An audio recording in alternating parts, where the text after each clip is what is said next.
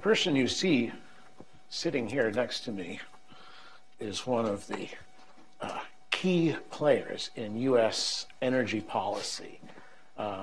He is a member of the House Committee on Energy and Natural Resources. Energy and Commerce. Natural Resources Senate, isn't it? That's Sorry right. about that. And also on the House Permanent Select Committee on Intelligence. One of my worries today was that perhaps we wouldn't have you here because of events that have taken place in Brussels. But we are delighted to have you here in any case, and also to be able to bring to us perspective that reflects not just your work from the point of view on energy, but also your work from the larger issues of intelligence and the geopolitical balance and how that plays out with these kinds of things. It's an enormous honor to have you here. Thank you. It's great to be with you this morning. There was a real tragedy, dozens killed. We don't know who they were. Brussels is a global city. I'm confident there will be people from all across the world we will find as victims of this tragedy. We just saw a minute ago ISIS is now taking credit. I don't have confirmation that that's the case, but I think it does present another piece of evidence that this threat from radical Islamic terrorism is great, and energy has an impact on their capacity to spread this threat throughout the world as well. Maybe we'll talk about that. Maybe we will. Let me ask you, when I started the conference today, I started it by saying that I felt that in American sort of collective memory, there are three powerful visual images that have really shaped how America sees the outside world and how it thinks about itself in relation to that. One was the attack on Pearl Harbor on December 7th, 1941, the films of those battleships being blown up and smoldering in Pearl Harbor. The second one, 9/11 and the crash of the Twin Towers, and the awareness suddenly of America's vulnerability again, in this case from long distance. And what I said was that the third visual image which has had such a huge impact was the image of gas lines. Sure. And of people pushing their cars to get in line behind the other dozen vehicles waiting for those few precious gallons that they might be able to get that day when they went, having driven past gas stations with no gas today. And it produced a kind of mindset among Americans which has lasted a long time, the sense that America's energy resources are limited and constantly diminishing, that the only answer to energy security is more conservation, that the future could only for economic growth could only come through relying on non-fossil fuel sources of energy, and the faster we made that transition, the better. Now we see a very different situation, a very different view, energy abundance thanks to the shale revolution. From your perspective within Congress, how have you seen the impact of that, of changing Congress's view about energy, about a relationship between energy and economic growth? That's a good question. I remember the lines. I was considerably younger at the time. But we had odd and even license plate days, right? In the state that I came from, you could only go to get a gas station on your day. I guess I'd answer your question by saying, as with most things in Congress, we're probably 15 years behind reality. And maybe generous with respect to energy. That is, this idea of energy scarcity that you presented, that it was so deeply etched in the American mind, I think still drives a lot of policy decisions in Washington, D.C. today, not only from Congress, but from certainly the president that we have in the White House today. This vision of having to hold on to this precious resource because there's not enough of it. We can't find it. I know why that was ingrained. I mean, I remember reading folks on energy issues in 2004 and 2005, so recent history. Some of the smartest minds in the energy world, some of you perhaps that are sitting here today, wrote that we were done. Right? I mean, you can go read it. We were finished. There was no more oil. It was finished. We had the peak oil theory. We had all kinds of ideas that we were somehow going to be limited. And what I think they all forgot to take into account, what Congress forgets to take into account today as a policymaker, is the American imagination. I hear people talk about oil. I just heard a little bit of the tail end, and we talk about it as a singular commodity. Well, I was in the business a little bit. I ran a company that sold oil and gas equipment. We were a tiny little non-player. We competed with companies like Lufkin and Schlumberger. I say competed. They didn't know we existed. We were always hopeful they'd mention us sometime on their earnings call, but they never did. So I was, and you have to remember, there's high sulfur, low sulfur. This is not a singular commodity. When you talk about transferring this product around the world as if you can blip it on a screen with a 0 or 1, there's lots of complexity. There's transportation costs. There's regulatory friction. All of these things are enormously important, and they were all of those things from a regulatory perspective were created in an environment where energy was scarce around the world. And the capacity to use American know-how and knowledge to help others develop their energy resources around the world is something we should never take for granted as an enormous comparative advantage that our country has.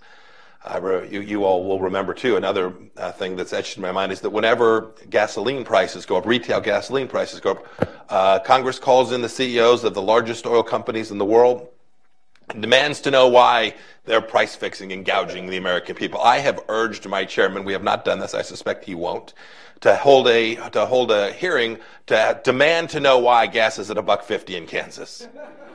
Right? Why is it that they're just not charging enough? Right?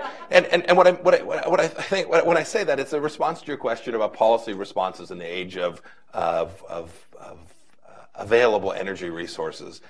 We shouldn't forget that the political capacity to drive outcomes is deeply limited when technologists and engineers and creative people are given the right policy situation, the right regulatory environment in which to go create opportunity. And when I think of energy, I always think about the jobs that can come from it, the enormous creativity that created horizontal drilling and fracturing, and all of the technology that sits alongside of it, and that we let it here and we can export this to places around the world and do amazing things for the least amongst us in lots of parts of the country if we will get out of this mindset of energy scarcity. Yeah, the mindset of energy scarcity. And then also, too, the issue of kind of America as in dealing with energy as sort of fortress America, that our resources are going to be ours and that export is a bad idea, whether it's oil or whether it's natural gas, but also the issue of energy cooperation.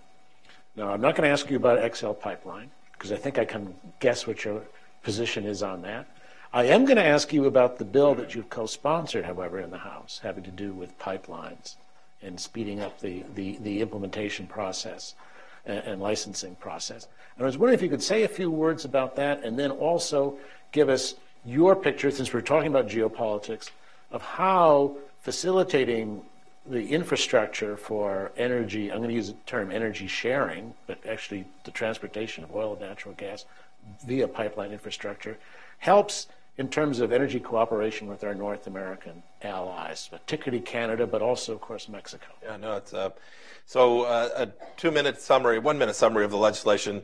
Today, if you build attempt to build a natural gas pipeline, you see a discontinuity in price in a particular market and say that it's underserved. You make a decision to invest tens or hundreds of millions of dollars in a natural gas pipeline. You could be years from that great idea to delivery of product to the market. It's especially egregious in the Northeast today, where you see price at the gates of $20-25 an MCF compared to a spot market or Henry Hub price that's 20% of that or 25% of that. And so the idea was just to shorten the process, to get FERC and the other agencies that have approval authority with respect to the build-out of natural gas pipelines to do so more readily. It doesn't take away any environmental review. It doesn't take away any rights under the Clean Air Act. It simply said, do your job faster. Frankly, do your job in the time that currently is required today. It set penalties in the effect that they didn't get the pipeline permit approvals. Either yes, or if you don't want the pipeline built, you can still say no, you can't build it. Let's attempt to speed it up. I thought this was sheer genius and we'd get complete commitment from all across the political spectrum. Who could possibly be opposed, if you live in Massachusetts, to driving the price of natural gas for your consumers down from 20 or 25 bucks an MCF? It turns out every member of Congress from Massachusetts was opposed to this. So there are politics associated with this as well. The idea here was simple. It was, we have a commodity, we need to get it moved around. We need to do it in a safe way that doesn't do damage to the environment. Sign me up for clean water and clean air. But we ought to get government to behave in a way that's consistent with what the private sector would do and how they would handle this responsibility. And we've managed to get it through the House with a handful of support from the Democrats, but no further. Go further. So what's your prospects for the Senate? Zero. Zero. The prospects in the Senate in the immediate term are zero today.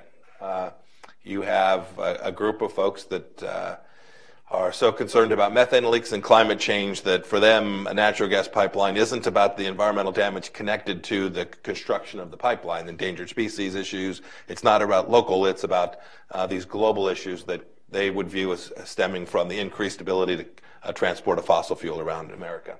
And so these are philosophical challenges that can't be overcome through a regulatory process cleanup. This was, from my perspective, a good government, non-political attempt to build out these pipelines, and the opposition hasn't been from should FERC's decision have to be made in 300 days or 90 days.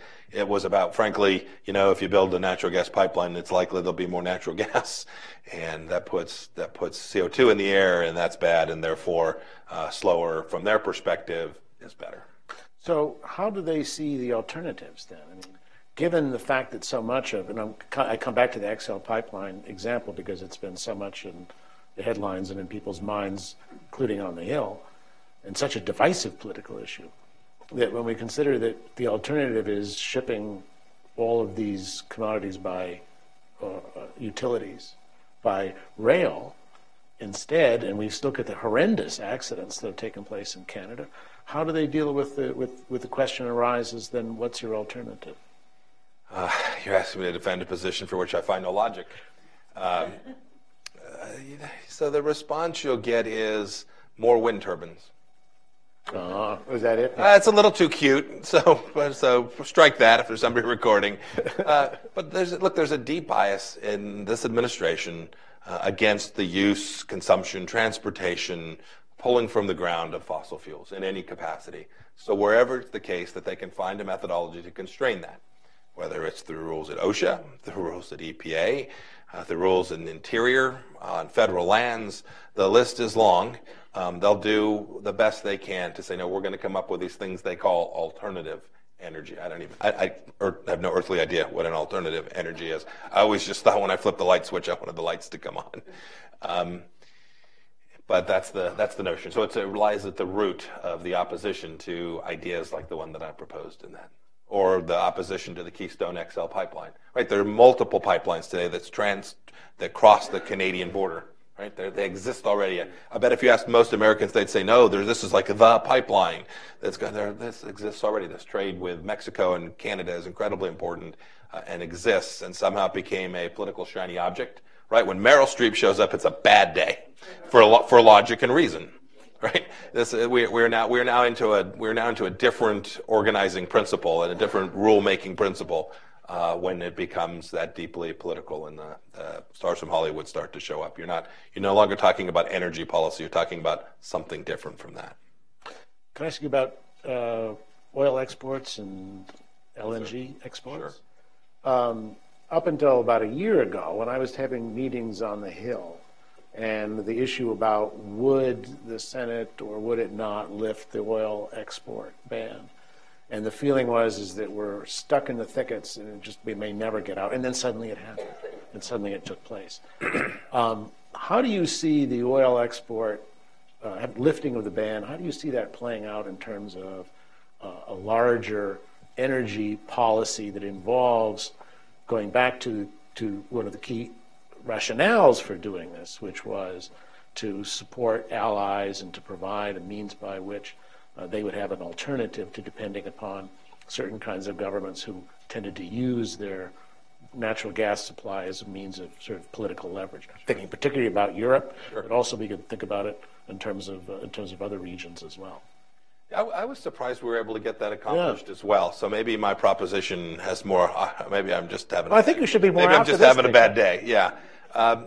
Look, we ultimately got that through in a deal that covered hundreds of different things, and this was one of the items that we demanded as part of it. There was a package arrangement, almost none of which had to do with energy issues, on financing government, and we were able to get it through. And there was lots of opposition, but there were sweeteners for them, and so it was a political deal that was able to ultimately get this through. But I think also there was a recognition how important it is. You could see, right, I think oil was trading in low 30s, US dollar, WTI, low 30s. at the time, and so I think there was also a feeling that the timing might be right to do that. Many of the members who voted to lift the ban have been in Congress long enough that they voted to impose the ban. Fascinating. Right? We took their testimony. It's fascinating to go see. You should. People can learn. This is good. It proves that sometimes wisdom does come with time. So it's a good policy. The LNG export work is important too. It all takes time. I don't know exactly how markets will respond to that. You heard some others predict this morning. I am never very confident about predictions about price and markets and how entrepreneurs will respond. I think governments are horrific at predicting what that will be. But I do know that creating these opportunities for export is the absolute right answer, because markets do respond to supply opportunities. No one can challenge that fundamental core prospect. And whether we end up shipping to Japan or to wherever, time and markets will dictate, but it is a good outcome, not only for our suppliers and the workforce that goes with that, and the good things that come from the U.S.'s capacity to demonstrate that we're prepared to engage in a global marketplace, and so we see others behaving in a protectionist way. We no longer have to defend what was a horribly protectionist rule that we had in our own country, right? To demand that other countries share with their allies around the world while we have a closed market for the export of our product was a difficult position to put our government in. And so I think now we can take a much more clear, less hypocritical view when we're demanding that others open up their market on the purchase and sale side of energy products. Now, here's our situation. New president has been elected. We won't ask you who. I think it will be. You think I don't know anything about energy prices? No earthly idea how that's going to unfold. But his transition team has brought you in to ask about the three key priorities for a national energy policy going forward. Promote economic growth, but also promote American leadership in the energy world. Thank you. Promote energy policy. What are the 3 points that you would emphasize? So I would start with the regulatory constraints that have been placed on the capacity for us to innovate and create. The second thing I would do is make sure that we had intellectual property rights. We don't think about that in the energy world very often. But if you look at the global players in the energy industry, the guys who are out there on the cutting edge of technology, and we want them, it is our deep desire that they assist other countries around the world in the development of their own technologies. They need to be sure that their property rights can be protected. And so you'd see that as part of a trade deal. You'd see that in other places. We've got to make sure that our intellectual property is protected as we begin to advance American energy interests around the world as well. The list is long, and I only have one more. Okay, I'll give you. I guess I'd come back to this idea too. I would, as the advisor to this president, make sure that this president was out communicating precisely where you opened to this conversation this morning, repeating around the world that America no longer has to be Fortress America with respect to energy, and that we have this energy abundance. That is, we can invite risk takers to America to invest capital here because we have an affordable, abundant energy source, and we're going to allow it to come out of the grounds. We're going to do that whether it's on private property or on federal lands. We are going to use this affordable commodity in a way that creates opportunity for growth and manufacturing and investment in the United States of America. So I would ask him or her to use his bully pulpit to communicate that the United States is going to have a low-cost energy source for the foreseeable future, so long as this president is in office, encouraging investment in the United States of America. So long as we have a policy where we have a president who says the most important national security issue to our country is climate change, then he said it. I went to my alma mater, West Point, and told the graduates of West Point, as they were sitting there, 22-year-old kids who are out there ready to go blow things up and do a lot of really good work on behalf of America. He told them that the most important thing that they would face in their time as a career in the United States military was climate change. I can only imagine the conversations around the beer keg that night. So you have to make clear that we're going to use this low-cost, affordable energy so that we can grow America and get our economy cranked back up again. When you see the uncertainty around the capacity of America to continue to develop this resource, I assure you that global capital providers price that into their investments in America. So there's three. That might have been four. Yeah. Do you have time for a couple questions? Yes, absolutely. Yeah.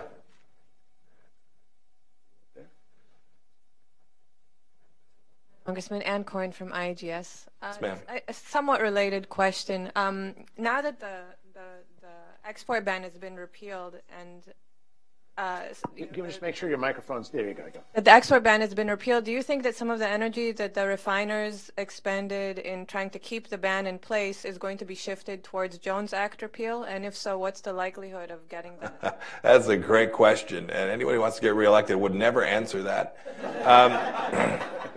But I'm going to, in spite of the fact I do tend to be reelected.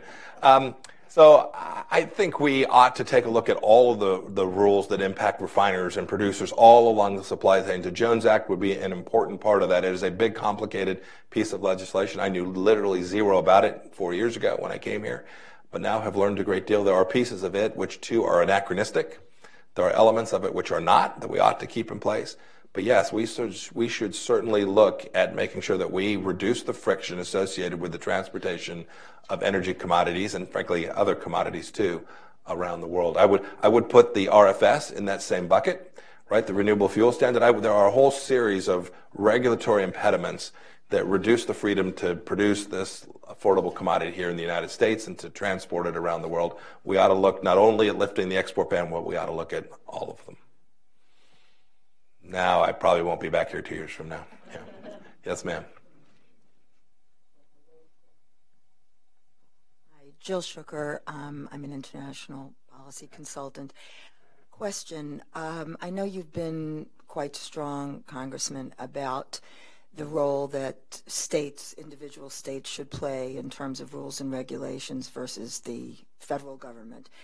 And I'm just wondering, in your area, in Kansas, Oklahoma, that part of the country, there have been a range of studies that have been done, pro and con, in the sense of the impact of fracking on earthquakes.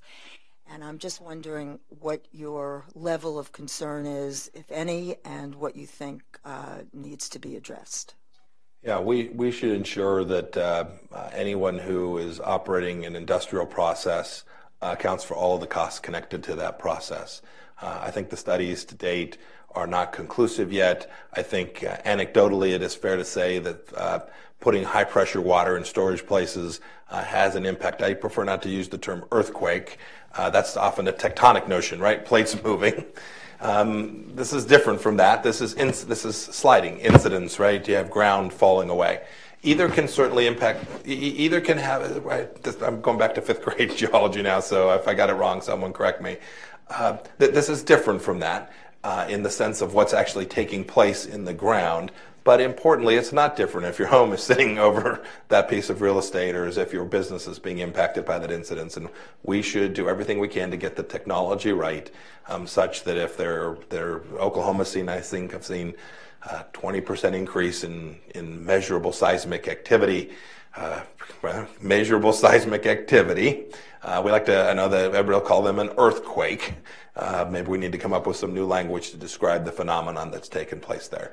But it's important. We've got to get it right. We've got to make sure we're doing it in places that don't present risk. And those who are responsible for causing the damage obviously have a cost that they need to address. That seems pretty straightforward to me. We've got time for one more.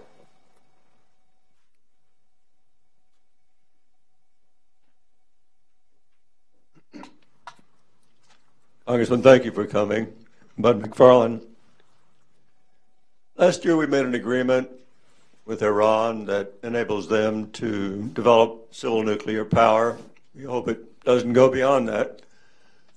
Whatever one might think of that agreement, it has stimulated a lust in the other countries of the region for an equivalent capability. Equivalent that could go beyond power generation. The United States has essentially no current nuclear power industry.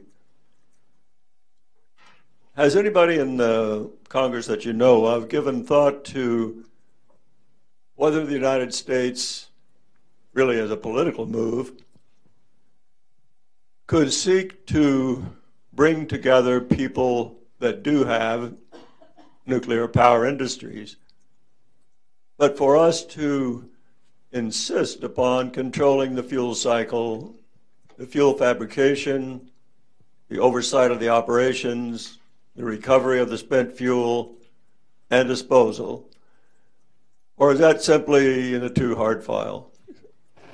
Actually, that's a great question. I've heard folks, I've heard discussion about this in different settings in different places. I think the Iran deal did spark this conversation, right? We've entered into nuclear agreements, or I should say the global community has entered into nuclear agreements with many countries, and in many cases told these countries you can proceed, but only with a fuel cycle that was not taking place inside of your own country. That is, the fuel would be transported in, be accounted for in a very detailed way, and then ultimately the product shipped back out. I regret that that's not what happened in Iran as well. Right? There was a fight at the beginning about whether or not they'd be permitted to enrich and at what level and how many centrifuges could spin. It's not the appropriate forum to recount all of the details there. But I think we would all, actually I'll speak for myself, I would be a strong advocate for letting countries continue to develop their civil nuclear power capacity. I'd love to see the United States do it in ways that we don't do it today as well. But we ought to do that. But we ought to do it in a way that there are safeguards in place such that we don't let countries that have less robust regulatory systems than we do here in the United States, that we can account for the fuel in and the spent fuel back out. It's a very difficult problem because it's not something we can even do just in the United States. But the global community ought to think long and hard about how it is the case that we can promote more affordable nuclear energy, civil nuclear energy programs in many countries, while reducing the risk that the dangerous components that make up the capacity to perform that function don't ultimately present real risk to the world. It's a great question, and one that's very important. As you see, these Middle Eastern countries now all know the deal Iran got. And I should say that is countries all around the world are very deeply aware of what the United States has now sanctioned Iran to do. And I assure you they're going to be in line demanding very similar treatment. And some of them will decide to develop it on their own, and others will decide to purchase it in the open market, increasing the risk of a nuclear incident many-fold. On that happy note, we're going to have to conclude. Thank you very much. Congressman, it's been an enormous pleasure. Thank you, sir. Thank you so much. Thank you. Thank you very much. Thank you all very much.